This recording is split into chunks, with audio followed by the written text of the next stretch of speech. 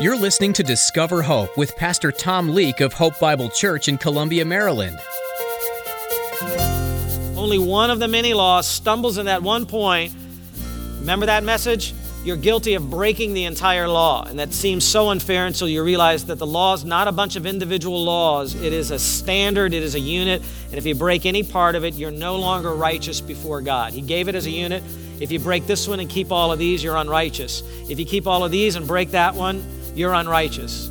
And so you can never, ever get into God's presence with your own righteousness because you know you've stumbled somewhere. You've sinned.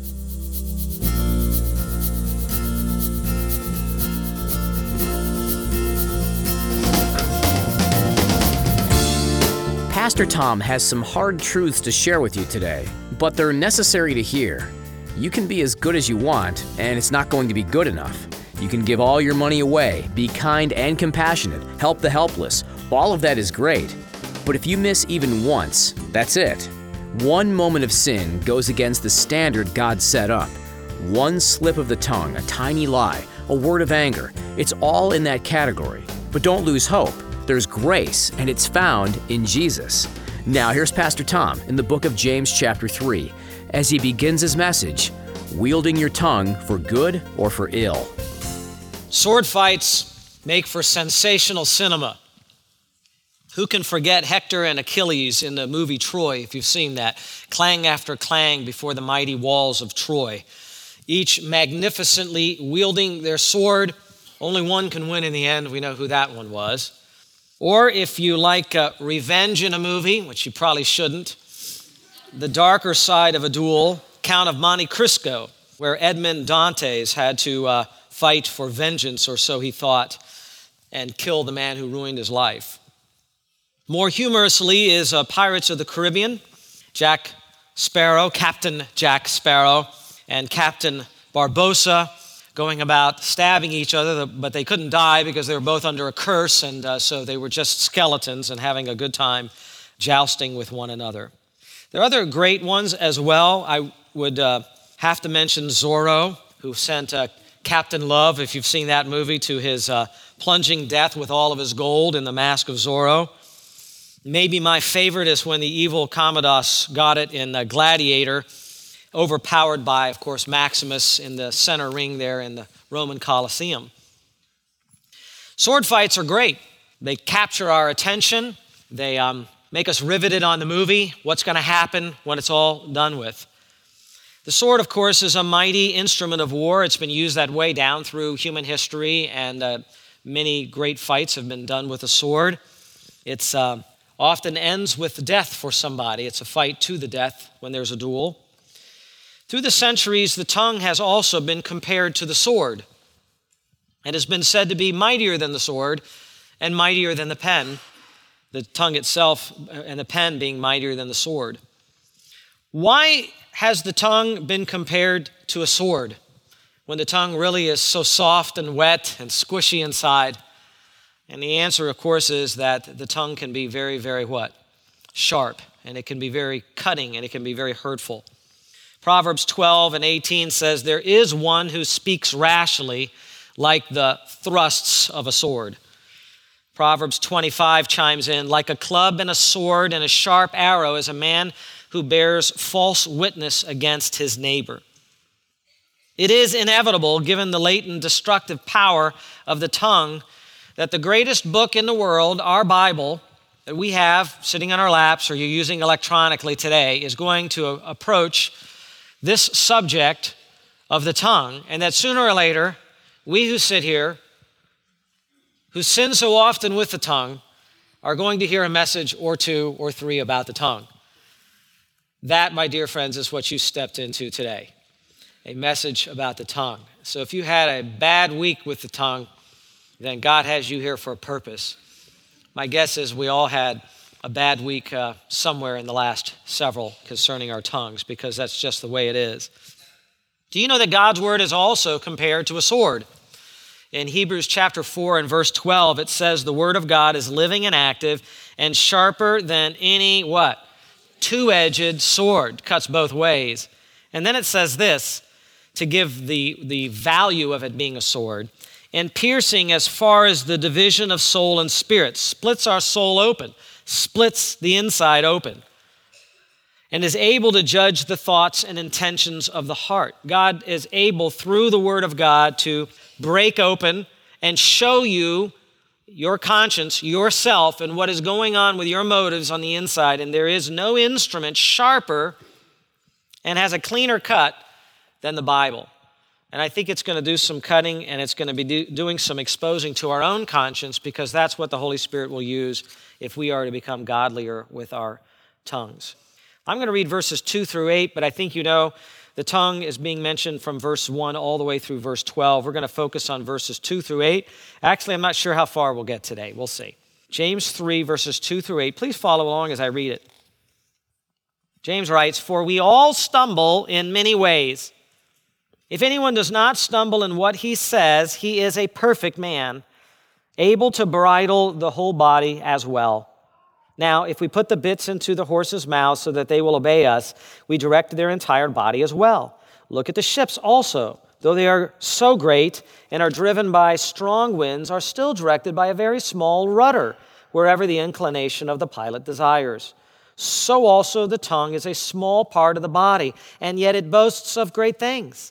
See how great a forest is set aflame by such a small fire. And the tongue is a fire, the very world of iniquity. The tongue is set among our members as that which defiles the entire body and sets on fire the course of our life and is set on fire by hell. For every species of beasts and birds, of reptiles and creatures of the sea is tamed and has been tamed by the human race, but no one can tame the tongue. It is a restless evil and full of deadly poison." A lot of people, when they read this passage, think it's a very colorful passage. That's true. But they think James exaggerates a little bit in this passage. It's the Word of God. It's not an exaggeration. Hopefully, when we're done with this series, you'll concur. Proverbs chapter 18 and verse 21 declares that death and life are in the power of the tongue. That's pretty powerful. We mentioned that last time. This section of Scripture agrees. Death and life really are in the power of the tongue. Your tongue. Who knows whose life, whose encouragement, what direction people will have in your future just because of how you train your tongue and what comes off of your tongue. This paragraph here and this section in chapter 3 from verses 1 through 12 is all about the tongue. It's all about how the tongue is going to wield an influence like a sword, either for good or for ill. Teachers, of course, were tackled first there in verse 1. Many should not arise in the position of teacher in God's church. We shouldn't have a rush of people trying to teach, particularly not the doctrinal instructor or the preacher of God's word. Why not? Because God more carefully scrutinizes the words and the teaching of that person, because that has greater weight to a greater number of souls. God has said that He will judge, He will evaluate what they say greater, that word literally there is greater than that of other people. If tongues must be put in check, and they must be, then the tongue of the teacher has to first be put in check. It's a good thing when young men study and work on their lives and study their lives first before they arise to teach in the classroom or elsewhere. It's a good thing. The teacher should have his tongue controlled the most.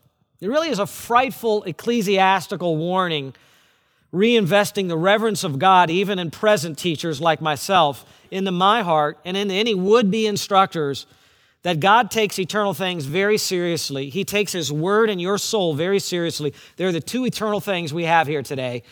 The word of God and your souls, and the word of God speaking to souls then is very, very important. Unfortunately, as we saw last time, too many rush in unprepared, either in how to handle the text of Scripture or in handling their own lives as well. Rest assured, they will pay for it one day. And though the thought of the teacher is not dropped when we come to verse 2, you'll notice the connecting word there, for, the thrust of the rest of the passage is not primarily for the teacher. I don't want you to check out and think that this is a teacher now, today, preaching and teaching only to teachers. No. In one sense, everyone uses their tongue for teaching, and that's good. There's a sense in which we all encourage and we all share and we all sing, and those things should be done. But this is for everybody. This is for you. If you're a believer, this is a passage for you. It's designed for you. It's very practical. It's very convicting. And we just trust the Spirit of God is going to speak to all of us today about this. Your tongue, and I want to emphasize that, yes, your tongue has a great influence. How will you use it? How will you use your tongue? And what will happen when you use your tongue? Who will it impact? You may never even know. You may not even be able to tell from the face of the person that you spoke to how your tongue impacted their life. It's a heavy thing to think about. Sometimes we say, talk is cheap, but it's not really.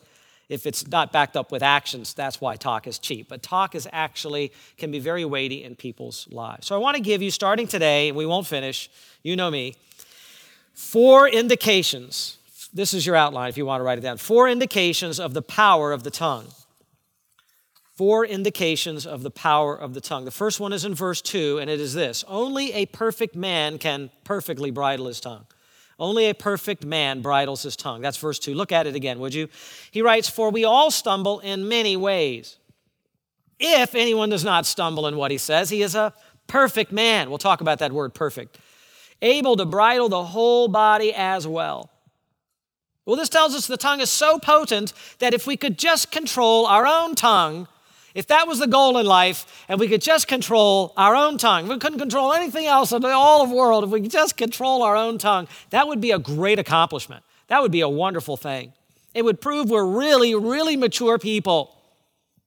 It would prove we're able to control all the rest of our body as well. Wow, that's quite a statement. If I can control my tongue, I can control anything else about myself. That's quite a statement. Is he exaggerating? I don't think so. And verse 2 points backwards, as we said, to verse 1. There's that connective word for. So the teachers are involved in this as well. Now, I would say in a backwards kind of way, please understand what I'm saying. In a backwards kind of way, verse 2 is reassuring, okay? For it tells us that we're all in the same boat with our tongues. We all have trouble with that little guy inside there, okay? We all are moral stumblers, that is, sinners when it comes to our tongues. A lot of times people don't think about sinning with their tongues. Like, I didn't kill anybody, I didn't steal anything, I didn't commit adultery. Yeah, how's your tongue done recently? It's a little sinner in there, isn't it? It's a little lousy sinner in there. So we're all in the same boat, and that's somewhat reassuring.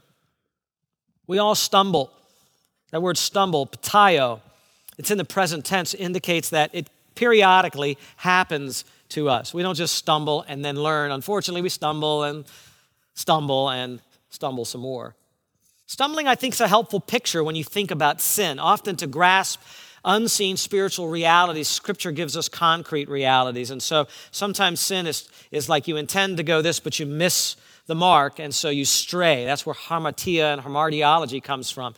Here's just the idea: as you're going along and you're walking and you think you're making good progress, and then you stumble, and it's not what you intended to do. And it's not pleasant, but it happens, right? So we stumble with our tongues.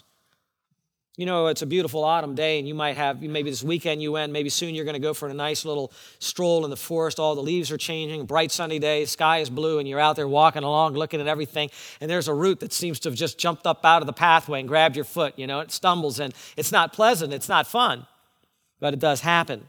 People don't plan on it, but it still hurts when it happens. I'm going to add in Proverbs 4:19 here. It says, the way of the wicked is like darkness. They do not know over what they stumble. We do know over what we stumble. Like when I do wrong and I look back on it, I know. My conscience has been informed. The wicked often don't know. They're going along and they're committing sins of ignorance. They're ignorant about it. They're in the dark, but we're in the light. We have a light shining on us, and I know when I do wrong, I may fight it for a while and justify it for a while, but once the anger settles down and I look backwards or I look at my wife's face, either one, I know I was wrong. Wrong. And the confession comes out, right? Well, we know. By the way, this word stumble was already used by James back in chapter 2, verse 10. You want to glance back there a minute? Whoever keeps the entire law of Moses, remember that? The entire law of God, and yet stumbles in one point, only one of the many laws, stumbles in that one point. Remember that message? You're guilty of breaking the entire law. And that seems so unfair until you realize that the law is not a bunch of individual laws. It is a standard. It is a unit. And if you break any part of it, you're no longer righteous before God. He gave it as a unit. If you break this one and keep all of these, you're unrighteous. If you keep all of these and break that one, you're unrighteous. And so you can never, ever get into God's presence with your own righteousness because you know you've stumbled somewhere. You've sinned. You break any part of that and you have failed. You're no longer a perfect person. Stumbling in some places in Scripture is not the same thing as falling into utter ruin. In Romans 11:11, Paul asks the question, has Israel, the nation of Israel, through their unbelief, have they stumbled so as to fall? And he says, no, God's not done with the nation of Israel. God is going to uphold them and keep them and fulfill the promises that he has to them. They did stumble, but they didn't stumble so as to completely fall. God has a plan for that nation. God will hold our hands also. If we stumble, God says he will not let us go. And that's good because if I stumble, I may wonder if it's based upon my endurance, if it's based on my perseverance and faith, maybe that will run out one day, and then what will happen to me? And so it's good when we're talking about stumbling, where we remember the eternal security of God, that he has our hand. And I love the promise that's given in the benediction to the little letter of Jude there, second to last in the Bible, where he says, God is able to make you stand and to keep you from stumbling, to make you stand in his glorious presence. So God will do that. As you stumble, he'll hold on to you. Now, since we all stumble in sin, nobody gets a pass here, okay? And no one really gets to lecture anybody else. This is not me lecturing you. This is God's word lecturing all of us here, okay? None of us is a self-appointed paragon of virtue. We all have problems with the tongue. We all stumble. There is one exception, of course, who had a perfect mouth. Perfect mouth. We're going to point that out because the way you can really tell if someone's got a perfect mouth is put them through the most horrendous experience and insult them the most and whip them and beat them and find out what comes out of their mouth. Then you find out what's really inside. And I tell you, what's inside of me is not the same thing as what's inside of Christ because his mouth really was perfect. We're going to talk about that. But just before we get into talking about the tongue, I want you to notice that James here, in his own way, is affirming another doctrine of Scripture that's very important, and it is the doctrine of universal sin. Now, he's only talking about universal sin with the tongue here in particular, but there's a sense in which it's broadened out because he says we all stumble in many ways. So by talking about sin as stumbling and saying we all do it, he's just basically said the same thing that Romans 3:23 says, that all have what? Sinned and fallen short of the glory of God. Universal sin. What does universal sin mean? It doesn't mean that sin came from out there in the universe. It means that all of us are sinners here. We all stumble in many ways. James included, by the way. James included, because he changed and he used the first person plural there, right? And let's remember who James is. This is James, surnamed the Just, one of the greatest men ever in church history. James, the Lord's brother, grew up in the same household with Jesus Christ. James, the leader of the church in Jerusalem, the senior pastor there. James, the presider over the first ecumenical council where all the churches came together, the Jerusalem Council. James, whose reputation for godliness and for long hours of prayer on his knees was unsurpassed. Yet James says, we all stumble in many ways. He's a sinner too, he knew it. The Lutheran commentator Lenski writes this is James's great confession of sin in this letter. Because sin really is a universal reality. It infects everybody. It infects human nature, down to every boy and girl. Some of you parents with little kids are saying amen, amen. Modern thought generally fancies human beings as making an evolutionary progress and getting better and better. Rather than viewing themselves in categories of morally evil or morally good, they just kind of see us making progress in our capabilities and usually having good intent, or at least working towards good. Or those that are religious, usually the religions of the world think of mankind as generally speaking good, in good standing with God. Most people, when they're on the deathbed or getting near dead, they don't think about, well, I'm about to go to the judgment of God. Some do, but many think, oh, it's going to be a better place to go to, and it probably won't be for them, for many people, because mankind is rejected by God. We're sinners. Au contraire, says the Word of God. Scripture makes it abundantly clear we never evolved from lower forms of life. We were not endowed a lofty present status. We have plunged instead into corruption, into darkness, into decay. And we face a future time of doom. The Bible speaks of love, but speaks the truth in love. Man is not on his way up. Man is on his way down, and he needs to be delivered from his stumbling, from his evil. Yes, we were specially and supernaturally created by God in his image. Yes, human life is sacred. Yes, we were placed on the planet to rule over it, but mankind rebelled against the word of God. The word and the command was given, and we rebelled, and since that time, life was taken from us. And that rebellion corrupted our nature. All of human history really demonstrates the universal aspect of sin, the universal reality of sin. We look today and what do we see? We see wars and we see rumors of wars. We hear of oppression, destruction, disease, hatred. And also, we always hear of this, universal death. We talked about the guy who protected President Reagan from the assassination attempt.